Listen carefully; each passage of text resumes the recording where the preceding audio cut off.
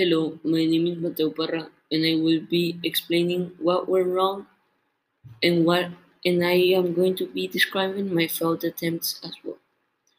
As I already explained in the last podcast, what energy transfers and transformations associated with each step of my machine had, then now I'm going to talk about the other part. Now, in my progress shot, you may be wondering why there was a tennis ball and why it was so short. Well, in my progress shot, I was planning on using a tennis ball because I didn't think things too much through and because I didn't know I had a marble in my house. So, after my dad gave me the marble, I started to work. My first trial was with my tennis ball because I was still trying to be arrogant and tried to do it with that. In my first trial, I used the tennis ball and it landing on the cup very easily, and the calculations weren't that much because of how big the ball was and how much little space of incorrect happenings could have been happened there. Now, on the second trial that I also filmed was when my tennis ball was too big and broke the box of the tunnel. At that time, I was planning on still using the tennis ball until my dad gave me the marble. When my dad gave me the marble and some racetracks to use, I put to work and I got a little system going. At first, I was just using one racetrack and then having it go through the little tunnel of books that I have and then landing it on the cup. And then I counted the steps and it was too very little. Then I added three more steps. That was a little tunnel after the books and a little ramp after the tunnel after the books.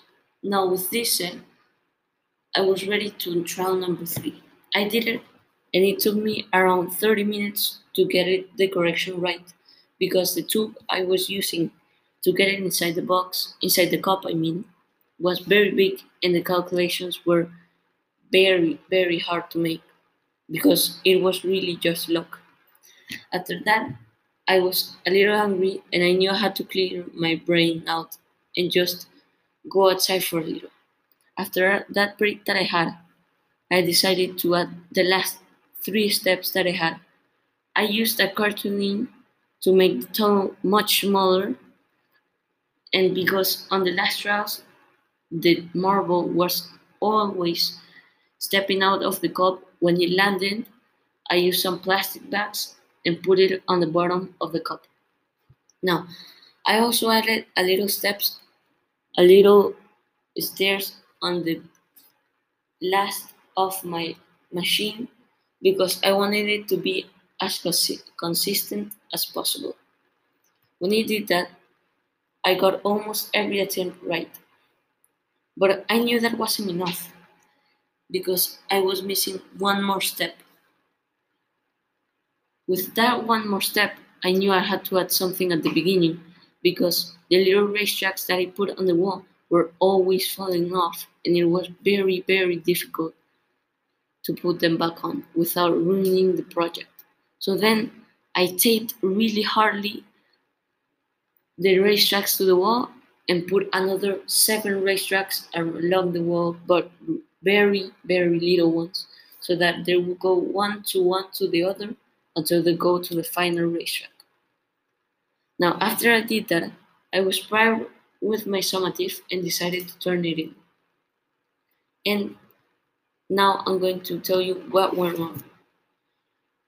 With everything, I always fix the problem with using more tape or with adding more steps that made less kinetic energy so that the friction would be a lot more and it would be a lot more consistent. Now, I do value all the mistakes that I made for the last and final video that I made and last and final prototype because every mistake made me realize how much the energies were used and how much they were actually important to the project. Because at first I was just using some books and letting my tennis ball go into the cup. So I tried and added kinetic energy, potential energy, and thermal energy. And as I stated before, those three energies combined by order, kinetic, the potential, the thermal energy were the key to my whole assignment. Thank you for listening. My name was Mateo Parra, and I am out.